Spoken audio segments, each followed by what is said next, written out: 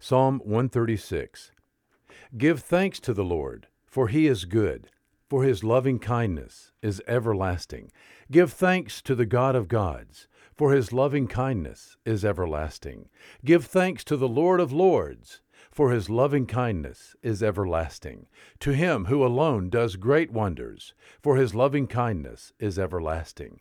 To him who made the heavens with skill, for his loving kindness is everlasting. To him who spread out the earth above the waters, for his loving kindness is everlasting. To him who made the great lights, for his loving kindness is everlasting. The sun to rule by day, for his loving kindness is everlasting. The moon and stars to rule by night, for his loving kindness is everlasting. To him who smote the Egyptians in their firstborn, for his loving kindness is everlasting.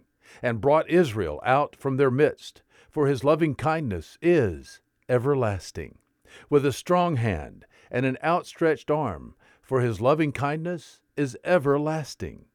To him who divided the Red Sea asunder, for his loving kindness is everlasting, and made Israel pass through the midst of it, for his loving kindness is everlasting. But he overthrew Pharaoh and his army in the Red Sea, for his loving kindness is everlasting. To him who led his people through the wilderness, for his loving kindness is everlasting. To him who smote great kings, for his loving kindness is everlasting, and slew mighty kings, for his loving kindness is everlasting.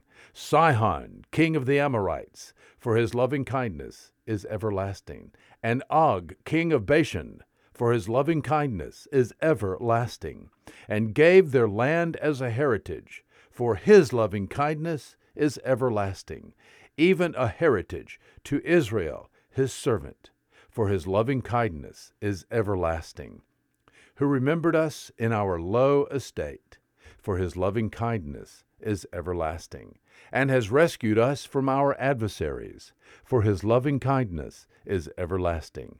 Who gives food to all flesh, for his loving kindness is everlasting. Give thanks to the God of heaven, for his loving kindness is everlasting. Psalm 136. There is good news today.